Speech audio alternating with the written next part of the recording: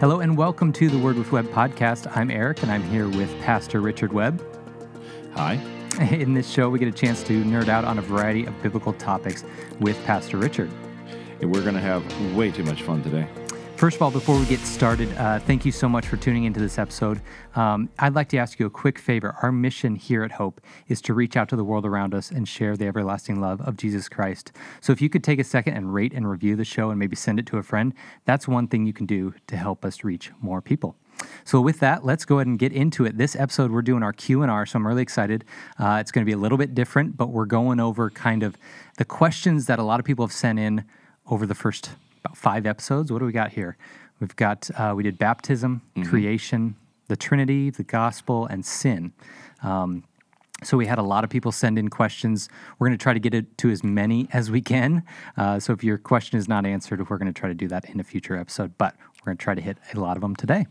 They're going to be so cool. I mean, we got some like hyper nerdy, but then we got some really good and easy ones. So we're going to go all over the place. Yeah. And so let's just jump into it because we've got so many. We may as well hit the first one. So the first one is asking about tips or how do we get in the mind of the original audience? What is a good source that you use to research verses or background context for areas of the Bible? Because that's one thing we've been talking a lot about is how did the original audience understand these things? So how would you respond to that? How do you help people get into that right mindset?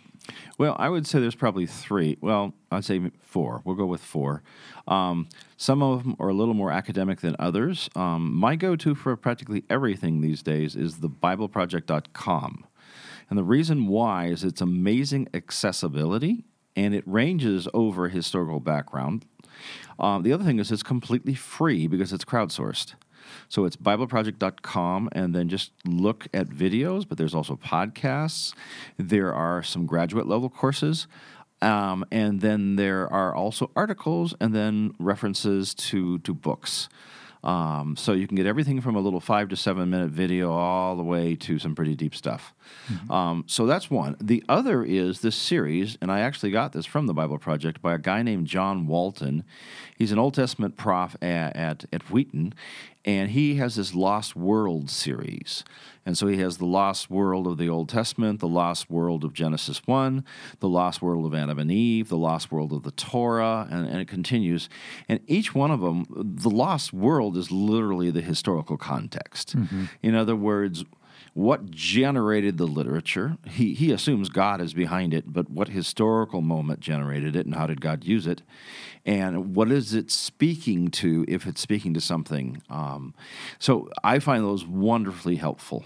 And that Lost World of Genesis 1 is one of my favorite books I've ever read on anything in the Bible. So I can agree with that one. There we are, a proud guy, co-customer. You know?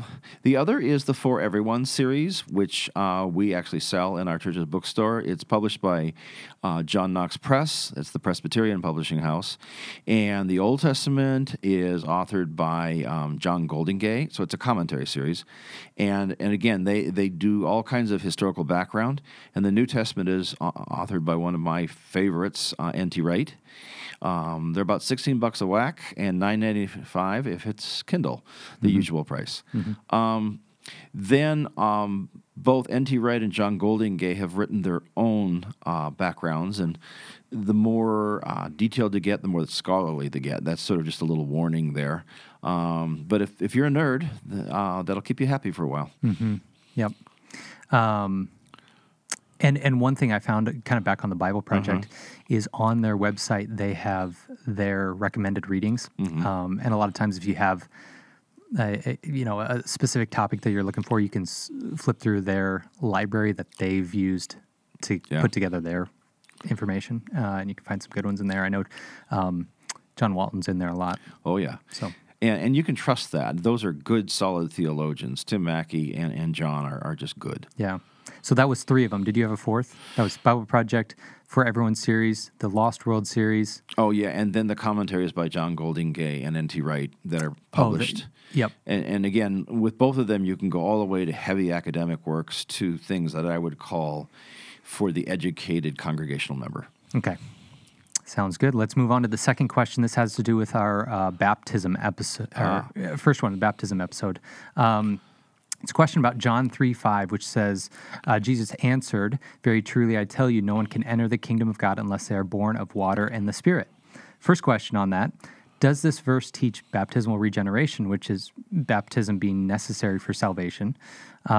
Jesus told Nicodemus that unless one is born of water and the Spirit, he cannot enter the kingdom of God. We'll start with that question and go from there. Yes. Because one of the things we talked about, sorry to kind of cut you out there, was baptism, is baptism required for salvation, basically? Yeah. And this is a very interesting thing. I want to, first of all, separate the doctrine of baptismal generation from the doctrinal position that baptism is necessary for salvation. Those are two independent debates. So I want to unlink them. For example, Lutherans are baptismal regenerationalists. We believe, along with 1 Peter 2 and 3, that baptism saves you. It's in the Bible. But we don't believe baptism is necessary for salvation. And typically, babies encounter salvation in baptism, and adults encounter salvation in the hearing of the word. And then baptism becomes a second encounter with God. So that frustrates people because it's like, well, you didn't really answer my question. Yes, I did. Yes, baptism saves you. So does the preaching of the word. So does the reading of Scripture.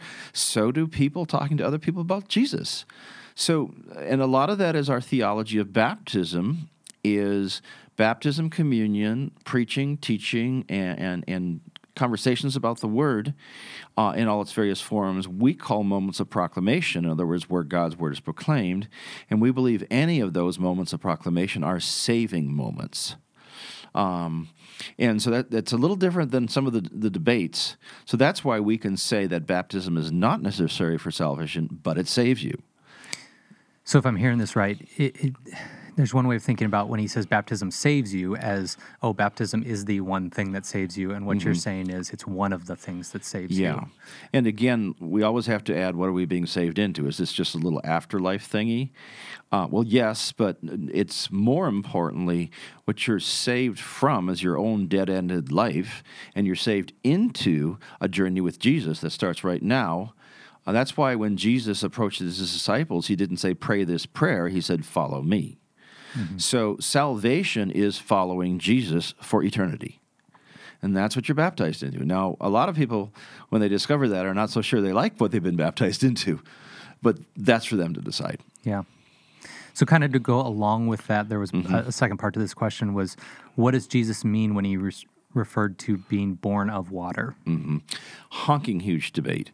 Most baptismal regenerationalists would be Catholics, Lutherans, Orthodox, some Episcopalians, some Presbyterians, some Methodists. We would all say, yeah, that's water baptism. Most on the other side, which tend to be adult baptizers, for whom baptism is not a God encounter, but rather it's a witness ceremony of what you have done to become saved.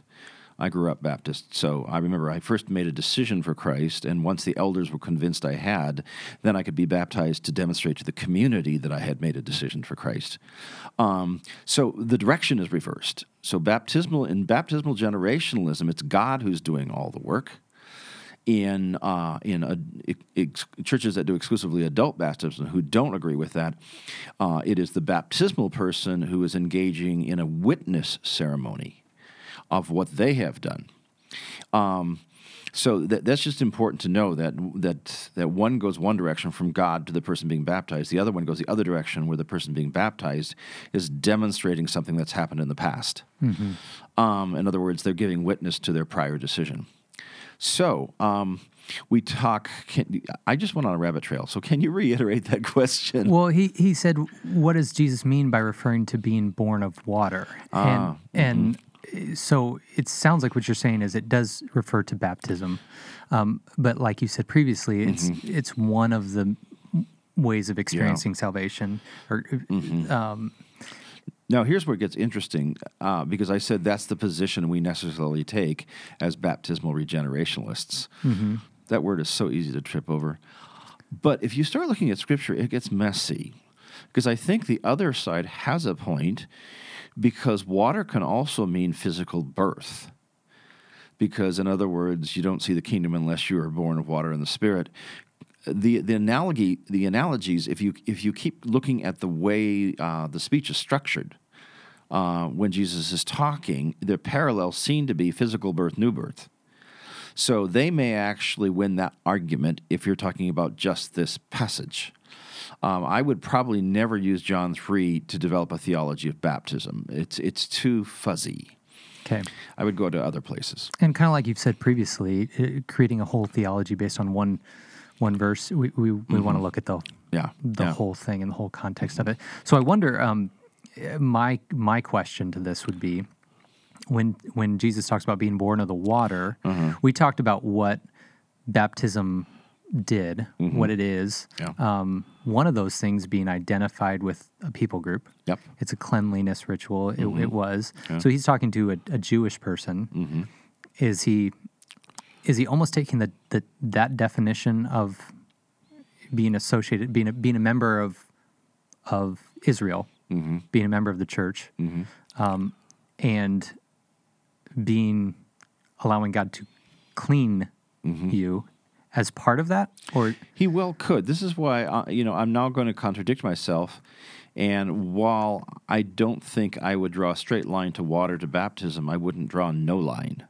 Okay. In other words, again, one of the principles is in Western literature or just in Western communication, we like to pin words down. What exactly do you mean? What is the one meaning you're trying to convey? Because words have many meanings. So which one are you using here? And the emphasis is on which one. Yeah. Where in Hebrew communication, the idea is to just use that word for all it's worth. So the question would be, how many meanings do you mean, rather than which one meaning do you mean? So you see the word like water, and you might as well just, start wringing that sucker out and see how much water you can get out of the water. So allusions to the Exodus, allusions to cleanliness ritual, allusions to baptism, and allusions to the water that comes from physical birth. I'm guessing Jesus is probably pointing to all of them and working that sucker. Likewise, Spirit can go to the Holy Spirit, which he's definitely pointing to, but also the breath of God, which gives life. So then we get an increased definition that it's God's life-giving Spirit that was given to humans at creation, but now is given to humans at recreation. What's given to every baby at birth is now given to adults at rebirth. And so you get this really thick thing going on, well, because they're Jews, and this is the way they talk and communicate. And, we're too busy pinning it down to one specific meaning, and that's why when we argue, well, does this refer to baptism, it's like yes and. Yeah. Or not exclusively, It's almost like, one of the reasons that Jesus taught in parables was that he wanted people to discuss, and it hid the meaning from some people. Yeah. He said that. But he wanted people to have these conversations about, well, what exactly did he mean? Yeah. And would that be accurate to say, like, maybe he was using a lot of these different angles so that people would discuss it and kind of work out the meaning together in community with other people? And it wasn't just Jesus who would do that. This would be the strategy of any good rabbi. The point is not to feed your disciples answers. The point is to get them to ponder so they begin to probe the topic you're helping them process and begin to, and the result is not an answer but wisdom. It's really important. Scripture is all about wisdom. Now, that still means, there are still things that are discrete, like this is that, but even if Jesus comes out and says this is this, he usually still wants you to ponder it. Yeah.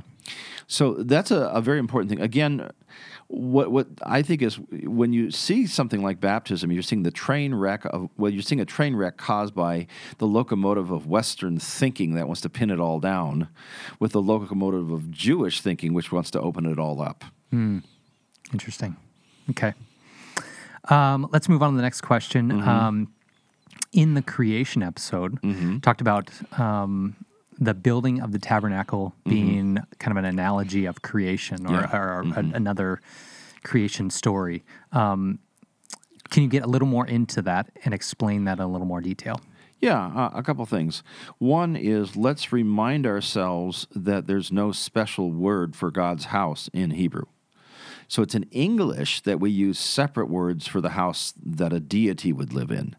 So one of those words is temple, and when it's a temporary place like a tent, then it's tabernacle. And where in Hebrew, what tabernacle literally is just tent. God goes camping with the rest of Israel. And that's actually very important. So God's living in a tent, so is everybody else. Then when we move into the land, everybody else is living in a house, God lives in a house. So we separate them with special words because of who's living there, not because the building is special. So that's the first thing. So where we see this is in Genesis 1 at the very end. But if you were to look at the whole thing, it looks like God is building a house. And then when we get to humans, God is creating the staff that's going to take care of the house. And then at the very end, God moves in. And this parallels a lot of other stories from other ancient Middle Eastern cultures where there are creation stories where the deity builds a temple, and the temple is creation, and then the deity creates humans, and one of the jobs of the humans is to take care of the temple. Usually those stories are to explain what the priest is doing. So then what the priest is in those other religions is a model human and says, see how I am serving this God and feeding this God and keeping this God happy. Everybody needs to do the same thing. And in really nasty cases, let's come and feed this God, our children, because this God is hungry. That would be Moloch.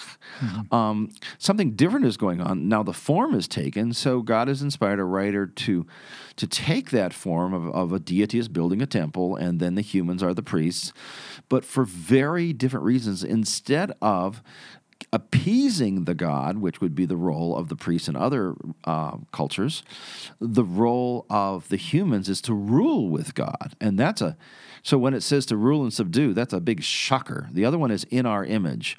Never, ever, ever in any other myth would humans be thought to be the deity's image.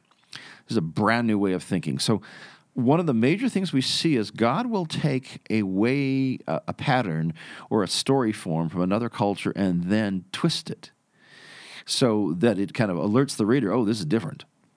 We get a very similar thing going on in Genesis 2, where the tree of life looks like the place where the deity would dwell. But then what are the humans to do? Well, again, there's patterns, but the strange thing is the humans are to enjoy the deity. They're to have a friendship with the deity. That's weird. So by using the forms of God building a temple, and then the humans wind up being the priests who serve God, and then God moves into the temple, which is at the end when God rests. That word means move in. And then we know that God's already in the second creation account. Where he's walking around with them. We find that out when they rebel, that he comes on his evening walk and he can't find them. And so in both cases, the stories have been somewhat subverted from the way other cultures would tell them. Now, how does that connect with Temple Tabernacle?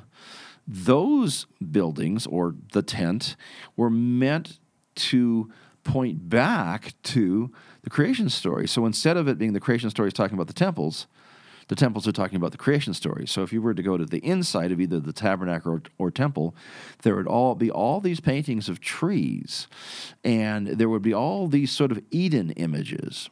So it was to remind you of the original situation. And that's kind of like if we wanted to get into a whole nother episode, get into the details of building of the tabernacle and why that stuff matters. But let's go ahead and move on to the next question here. Mm-hmm. This one we're going to kind of compare some together because they're all, I think, kind of similar with the creation episode. How was God created and where did he come from? Mm-hmm. And then also along those lines, who was Cain's wife and where did she come from? Mm-hmm. They're all kind of get into like logistics of stuff. Yeah. What about dinosaurs as well? So all those questions paired together about creation. Yep. Now we're getting back into that big locomotive, those two locomotives heading toward each other, Hebrew thinking and Greco-Roman thinking. The question of how was God created and where did he come from is a question of cause and effect. In other words, who made God or what made God or what started God, And again, these are interesting because Aristotle wrestled with this. And so he had to use language within the Greco-Roman way of thinking. So he referred to God as the uncaused cause or the prime mover. And his attempt was to say that nothing caused God. So God is not an effect of some prior cause. So you can tell already the Greeks think of God as always been there. Hebrews also agreed with that. God has always been there, but for very different reasons. You ask the Greeks why God has always been there, and they'll point to all the fancy thinking of Aristotle and other philosophers. If you ask the Hebrews why God has always been there, they'll say, because that's what he told us. Once again, the Hebrew definition of God is the sum of all of God's stories with his people, including what God has said. So part of what God has said and has done is saying, I have always been there. And again, this really messes with us and our understanding of time, because the idea of something always existing doesn't make any sense to us. So we have all these fancy theories about how God transcends time and space, or my favorite is a mystical one that says, that with God all things are at once. I just love that. I'm not sure it's true, but I love the idea. A Jew would probably go, why are you fussing with that? Just know God is here. He always has been, and he's always going to be. And so they would actually, the function of God's eternal existence in both directions for them would be less about a metaphysical speculation and more about his promises. This is a God with a track record. And this is a God who is with us now, and he's not going anywhere ever. It's kind of like in the creation episode, I remember you talking about that we're worried about the how and what, and the Hebrew mind is worried about the who and the why, right? Yep. And so is that kind of getting along these, like we're a little too focused on the what and the how, whereas because you just said they're not even wondering about that. Yeah, in other words, you know who's been there forever and who's going to be there forever? Is someone who has promised to take care of me. Yeah. Now, when you think about it that way, doesn't that just like gloriously mess with you? It means my daddy ain't going nowhere.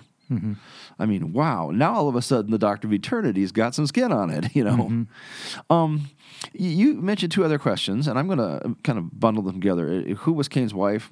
Obviously. And just to kind of give a little context for the listener on that, Cain's wife thing is, so if there's Adam and Eve and they have Cain and Abel, and those are the only 4 people in the world, right? Then who is there for Cain to marry? Is kind of the question about where did she come from, not who is she, right? Yeah, yep. And then the other is, what about the dinosaurs, which I think is related. This is really important because according to Scripture, after Cain kills Abel and then goes off and marries a wife and has a kid and builds a big old city, then we hear about the third child of Adam and Eve, Seth. So they're on their third kid. Wait a second. Where did all these other people come from?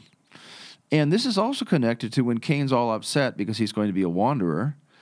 And he says, wherever I go, people will kill me. And God says, no, I'll protect you.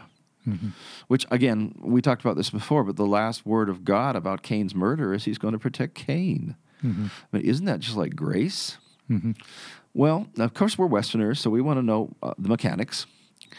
Well, the Bible itself, by talking about all these other people, unless Eve was incredibly busy, and I don't think, the Bible doesn't say she was because they hadn't had their third child yet, the Bible is literally telling us not to read this like a high school history textbook. This is not straight-line video camera history.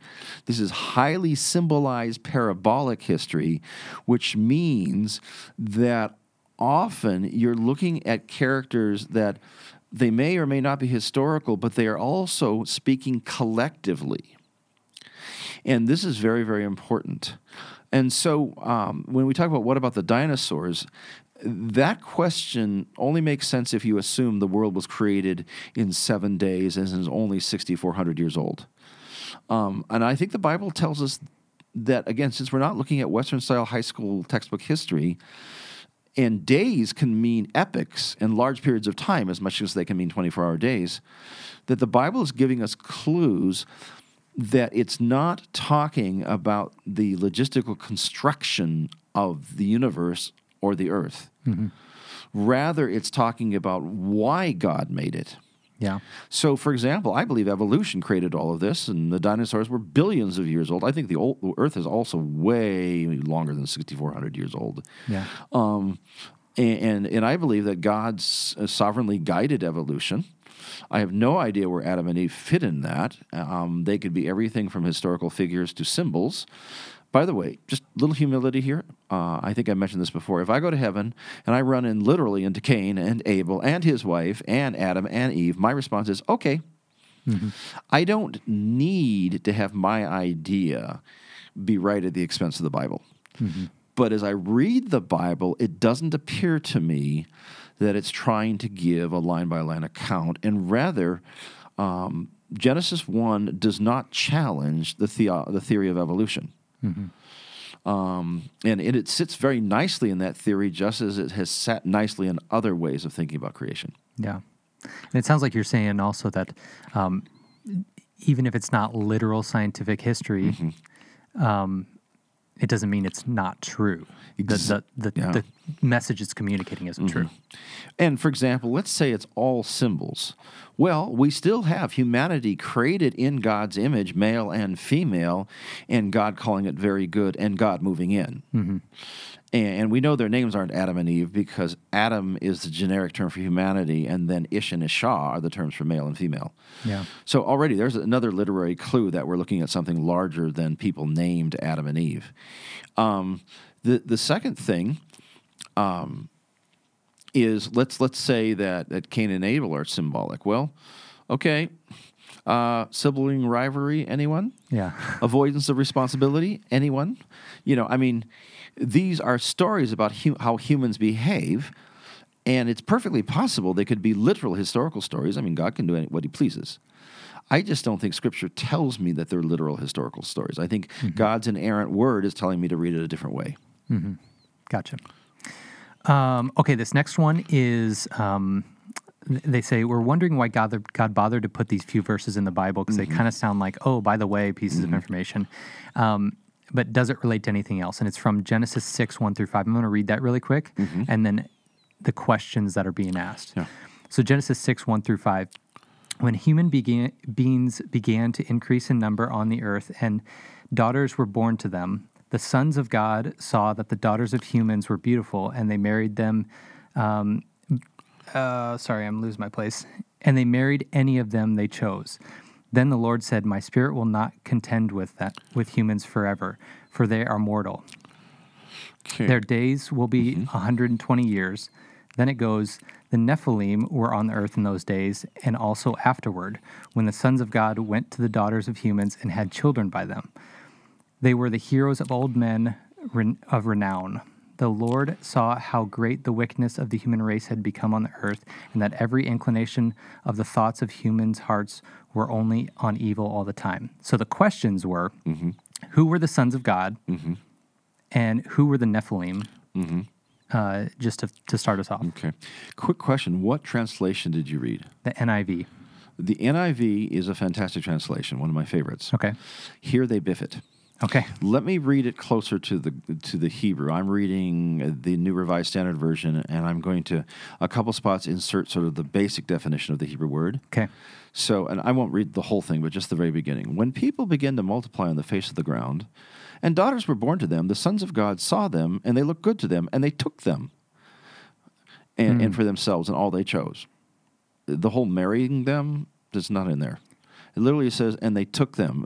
There's no, even the word wives is not even in there. They says that he took women for themselves. And that goes back to that pattern that you talked about in the sin episode, which was God saw something, it was good, he blessed it, whereas humans, we saw it, it was good, we took it. Yep.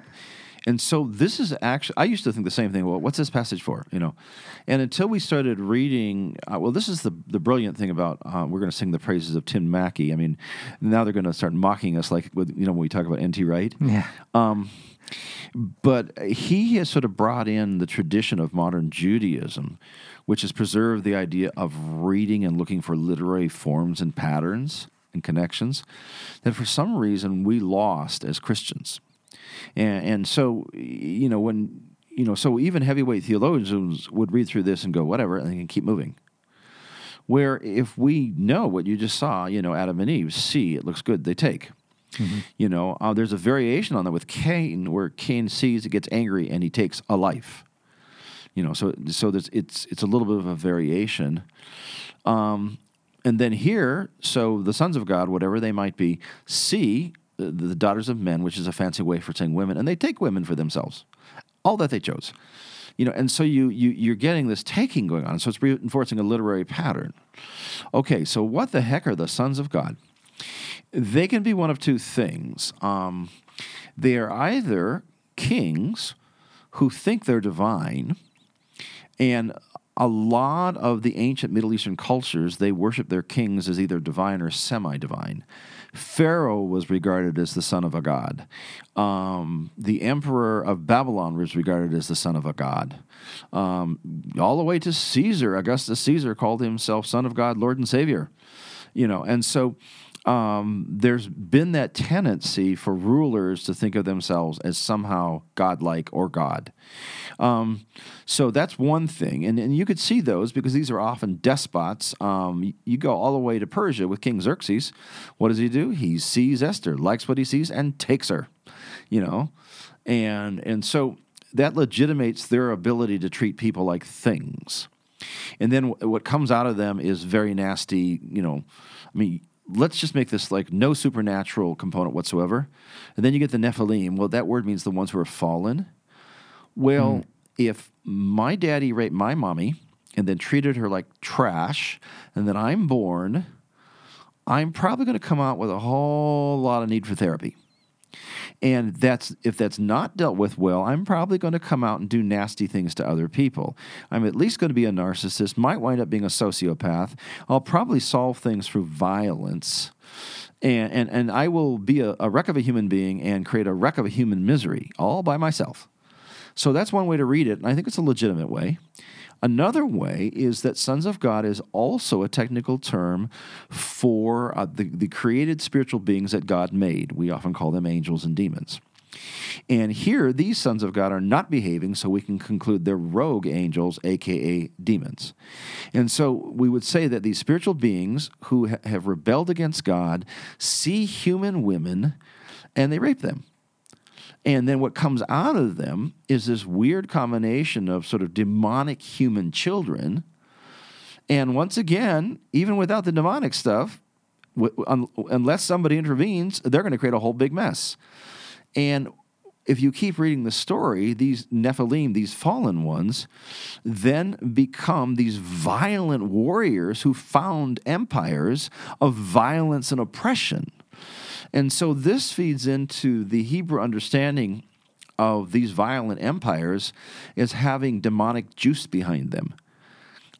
People have constantly made the observation that Hitler must have had supernatural help because no human being was capable of all the damage he did. And so Jewish thinking was, heck yeah, and then they also talk about how some of their descendants turned out to be giants. So, for example, and they will describe them using serpent language. Like if you were to look at Goliath, his armor is described in using the language of a serpent to remind you of the serpent in Genesis 3, or the chaos monsters that come out of the water that present as serpents. Mm-hmm. So you get all these literary connections between serpents, evil, semi-supernatural people.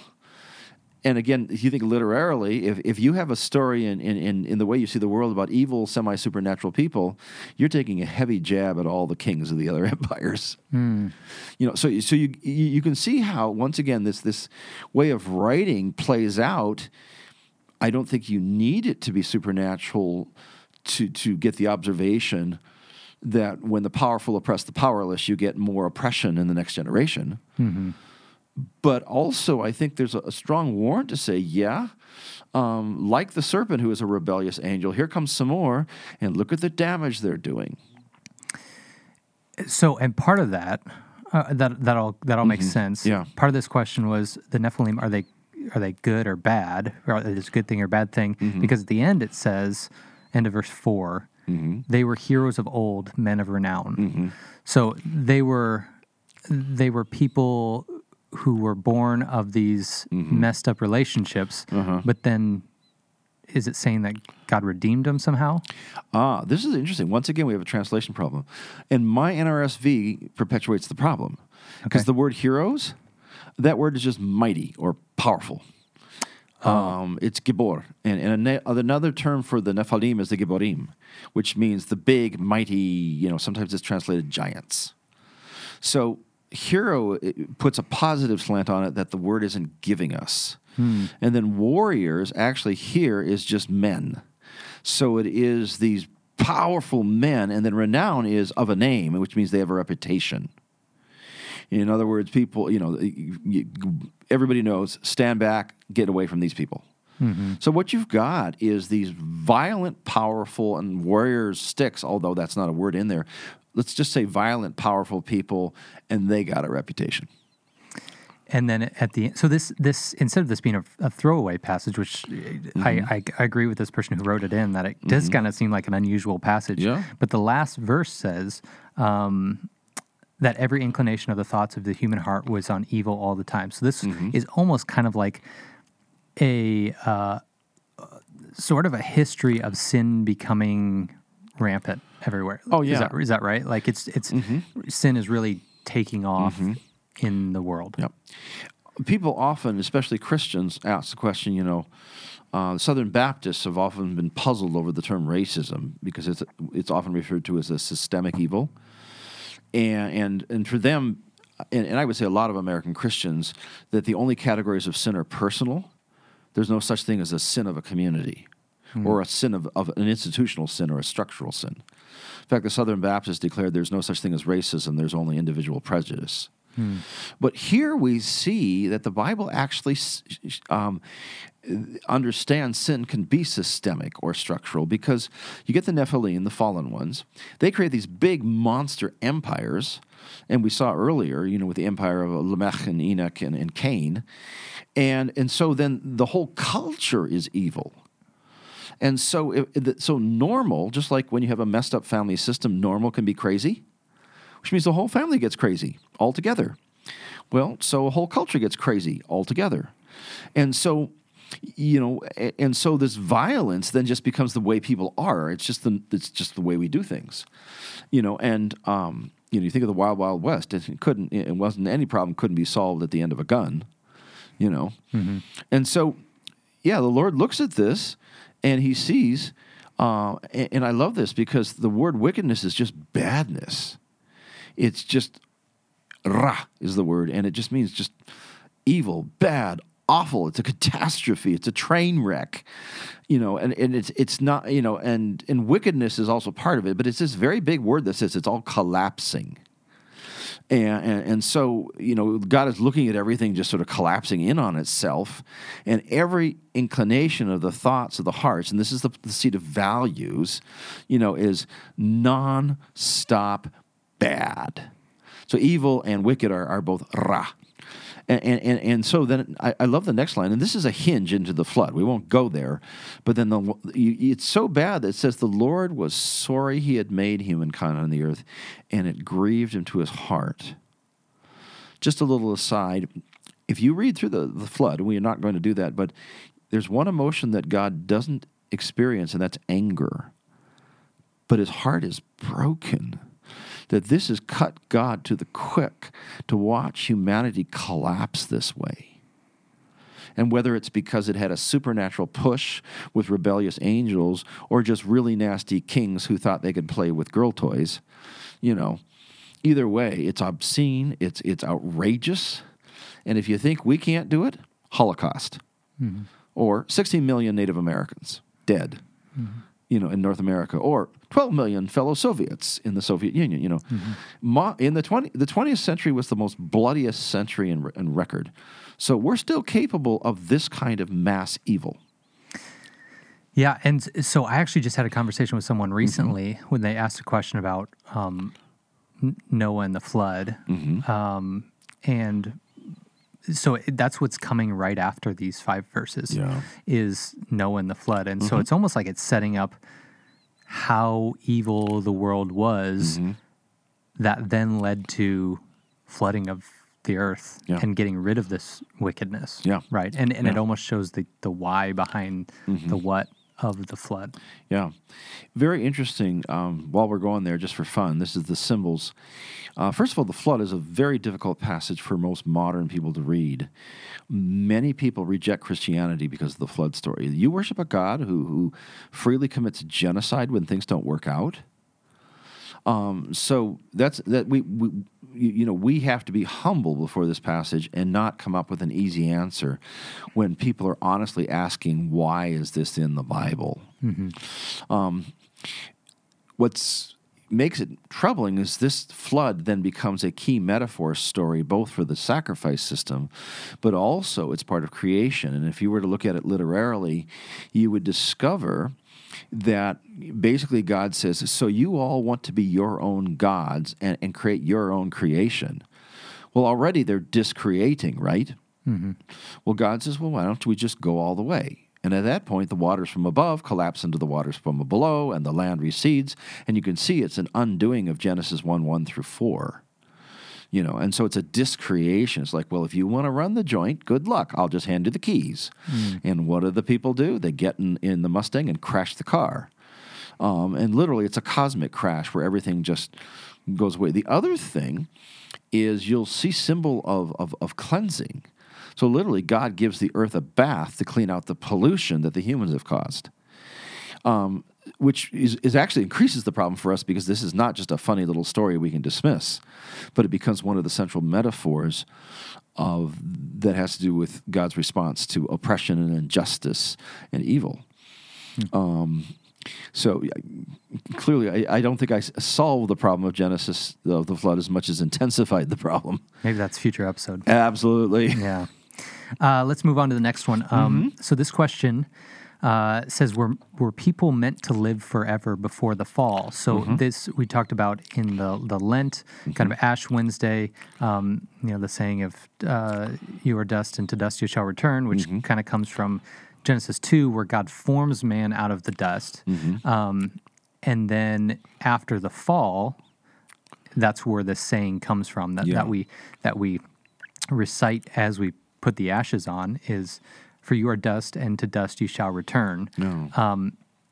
But then at the same time, God says, don't eat of that tree, because you'll surely die. And then we talked about how they don't instantly physically die. They die spiritually in their relationship with God. But then obviously Adam and Eve are not still walking around here, so they did die physically at some point. So back to the question: were people meant to live forever before the fall? Yeah, and again, when I look especially at the New Testament, it's interesting. One way to answer it is the New Testament thinks so. But I would say all the way through, death is one of the byproducts of us rebelling from God. Now, once again, it isn't like God saying, if you break my rule that you shouldn't eat from that tree, then I will kill you. It's more like, everything's great. Don't eat that thing. It's toxic. It'll kill you. And again, let's look at it symbolically, because I believe that's how God wants this passage to be read. Boy, better stand back from the lightning. Better not be that sure about what God wants. But I do think the literary clues. So we have the tree of life, and we have the tree of knowledge of good and evil, or the tree of knowing good and bad would be the way it would be in Hebrew. Just the way, again, the rest of the Bible works those two trees, they seem to have strong symbolic value where the tree of life turns out to be God himself. So if they are, quote, eating of the tree of life, it means they're partaking in God's life. And God's life is an eternal life. So it appears that humans are meant to literally partake of God's life. So that, I think, is why the rest of the Bible resonates that as long as they're partaking of God's life, then they're going to live with God as long as God lives, which, a.k.a. forever. But then they go to another tree, which is our partaking of their own life, literally. In other words, this is where they decide for themselves about what's good, what's evil. Literally, they become their own gods. So what they do is they decide, instead of partaking of God's own life, that their own life is sufficient for survival or life. And again, because we were never made to be gods, we can't keep our batteries charged. And then the other thing is, it says this tree will kill you. Well, it's very interesting. So how do humans die? Well, let's just go to Genesis 4. Yeah, it does kill them. Humans kill each other off. So when God says, don't eat that, it'll kill you, yeah. Not because God's going to kill you, but because humans are going to kill you.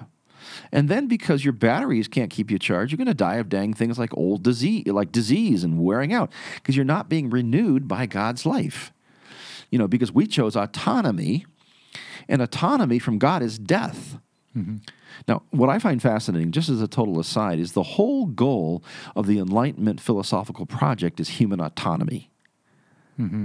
Man is the measure of all things. I think because therefore I am. Or Frank Sinatra, my favorite philosopher, I did it my way, Mm-hmm. Look how that's gotten us. Mm-hmm. Yeah. So my question on this is, mm-hmm. is there any significance to us being created from dust then? Mm-hmm. Because I've heard it argued that since we were originally created from dust, then mm-hmm. we were always meant to be temporary. And that there was some meaning behind the dust as being temporary beings. I don't know if you can find that in Scripture. Okay. Now, it is the case that we are now temporary. Yeah. But I think the whole thing is from the dust, or you can also say from the ground. Is that you have the rulers of the sky. And those would be the supernatural beings that God created, angels and etc. And then you have the water. You have basically you have the sky creatures, water creatures. Then you have the crawlers, and we're the earthers, mm-hmm. Or the grounders. And what is interesting is so God takes from the undifferentiated dust. It's again a chaos symbol, right? And then He separates the dust from the dust, and then He creates order.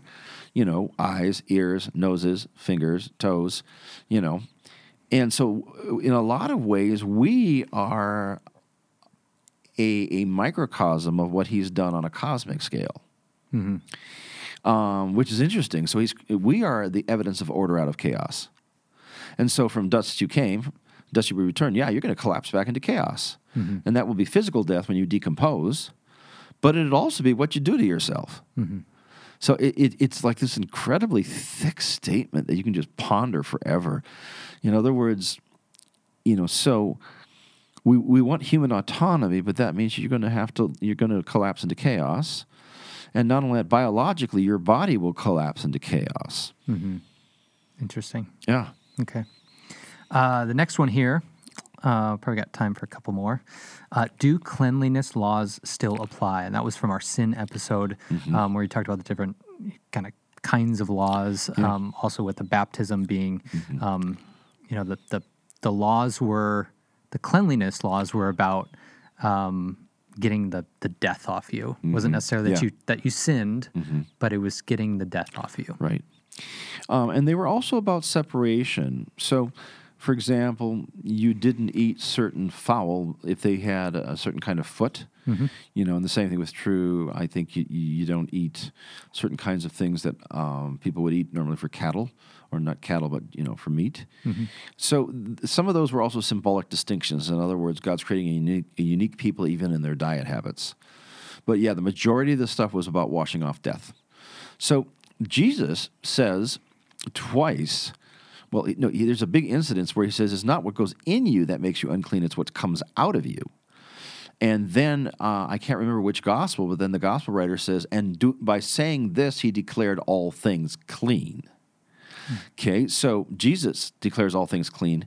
The Bible author makes it explicit in case the reader doesn't get it. And then in Acts, Peter receives a vision where he's told to eat unclean animals. He refuses, and he gets the vision 3 times before it gets through his noggin God is talking to him. And again, it's also, then lo and behold, some messengers from an unclean Roman general come and say, God told us to get you so that our master can hear about Jesus. And that's Cornelius. So what's going on there? and this is a larger discussion of what does and does not apply from the law. And once again, we get into, are we asking the question from a Western vantage point or from a Hebrew vantage point? And I love the way the Bible Project put it is yes and no, or all and nothing. And so two things. Number one, I'm going to just address this directly just so I don't get lost in the weeds. Mm-hmm. So Jesus declared all things clean. The cleanliness laws still apply, but everything's clean. So if Jesus did what he did, I think it's pretty clear he did, that means all foods are kosher, that he took away the touch of death. And now this is powerful. Death can't render us unclean anymore. It's almost a resurrection symbol that he did ahead of time. Before, ritually, there were certain things that could put the touch of death on you, that you had to get washed off. Nothing can put the touch of death on us because Jesus has taken care of that at the cross. And therefore, there is no need for a ritual to go through where death got on you and now you have to wash it off because death can't get on you anymore. Yeah. And so that's the bigger thing. But even if that's not an interpretation, that was a reflection that I was just thinking about, whether that's the way you would see it or not. It still is a declaration that all things are kosher. Now, that having been said, yes, you are now free to eat porky on Passover, but it is incredibly bad taste, so I'd recommend against it. Yeah. Stick with the lamb or the chicken. Yeah. So I don't know. Does that make sense of that? Yeah, I think so. Let's move on to the next one. Yeah. Okay. I know it was said Adam did not name his counterpart and they were created as equals. How does that change after the fall when God says to Eve, your husband will rule over you in Genesis 3:16? Mm-hmm.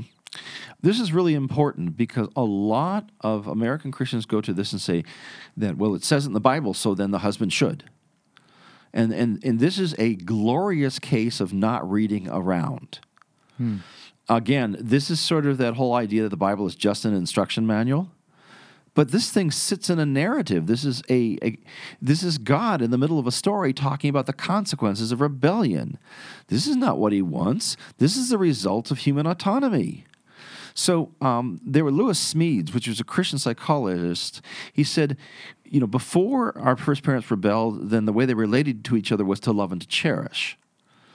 But then when they rebelled, then it became to dominate and possess. And so what we get here is your desire shall be for your husband. In other words, your desire to possess your husband as like a toy or a thing. And his desire is going to be to lord it over you.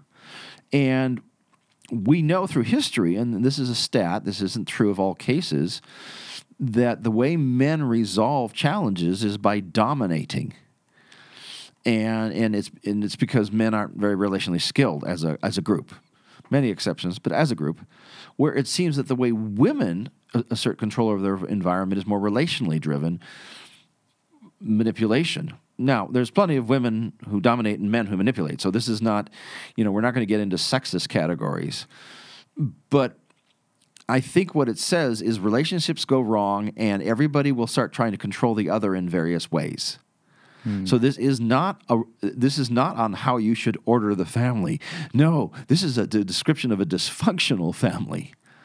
Because we know, especially Paul makes it explicit, that we're to serve each other as, Christ loved the church and gave himself for her. And then we are also to submit to one another out of reverence to Christ. And that also means that's what was going on before the fall. And again, the big three words of how to rule and subdue: serve, watch over, care for, and have each other's back. And very clearly, this is not that. So it's almost saying that, because that creation episode was the creation narrative is an anti-Babylonian myth or anti-Assyrian myth or whatever it is. Yeah. Who said that creation came from these dysfunctional relationships? It's almost like it's a callback to that, to saying because sin has entered the world, these relationships are going to be like they're not supposed to be. Exactly. We could put it this way, keeping the Babylonian creation story in our heads. So originally, humans were created to reflect the character of their creator, God, Yahweh.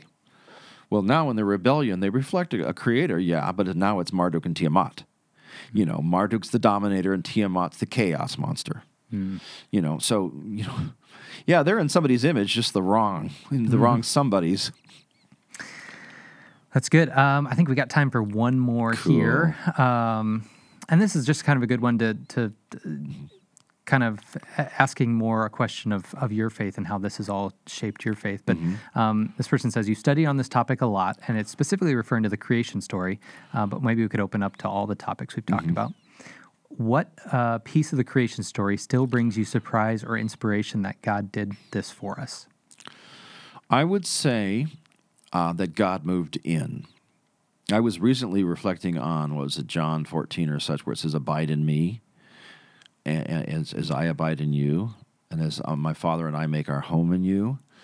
And that just moves me, because it's like God feels so at home with us that he makes his home in us, and then invites us to feel so at home with him that we make our home in him. And you know, and right close to that is another thing I ponder nonstop, is if the almighty, glorious, eternal God of the universe runs his shop by serving, watching over and caring for, and helping, then that means the structure of the universe is far different than the way we imagine. And then, you know, likewise, if he determined human community to reflect the way he runs the universe, that is so far away from how we organize human community. I mean, the first question almost always in any organization is, who's in charge? Where God's like, well, who's the servant? Who's responsible for everything? And it's a very different way of thinking, you know. And again, you know, the God's exercise of power is so insane, where when God finally wants to do away with everything that opposes him, he doesn't go and slaughter things. He goes and dies. I mean, that's just weird. And so those are the two things that just keep me pondering. God moves in, and then just the way God rules and subdues is, Yeah. He runs the shop very differently than we run our shop. Yeah. Well, I'm continually amazed. This question wasn't asked of me, but I'm going to answer it a little bit. Go for it. I'm continually amazed at least the first 4 episodes. We chose these 5 topics and the interconnectedness of all of them, and how complex it is, and how you can just continually, like, I've been a Christian a long time. You can continually read and hear these things and see it from a new, deeper perspective each and every time. Yeah. We've both been through seminary. We've both worked in the church for a long time. And you still get something new out of it. And even if if we're thinking about the creation episode, if we reduce it to just a science textbook, it's much more amazing than a science textbook. Oh, it just blows my mind. And to kind of wrap in the baptism, which I feel like that element of it has been a thread through almost all of these episodes in some way or another. And it goes back to, like, God wanting to meet us right there. And I like how you said he moved in. So I think that's a good way to end it. Any other thoughts before we wrap up this episode?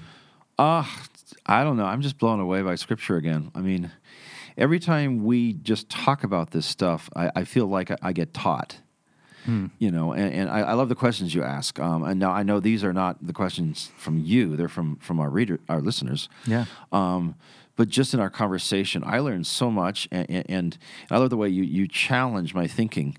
That to me, which means the Bible is best read with in community. Yeah. That way we don't go off and invent our own Kool-Aid. Yeah. Right. And that's kind of what we've been saying with this. I really appreciate everyone who sent in questions. Unfortunately, we weren't able to get to every one of them, but we're going to try to keep addressing those maybe in future episodes in different ways.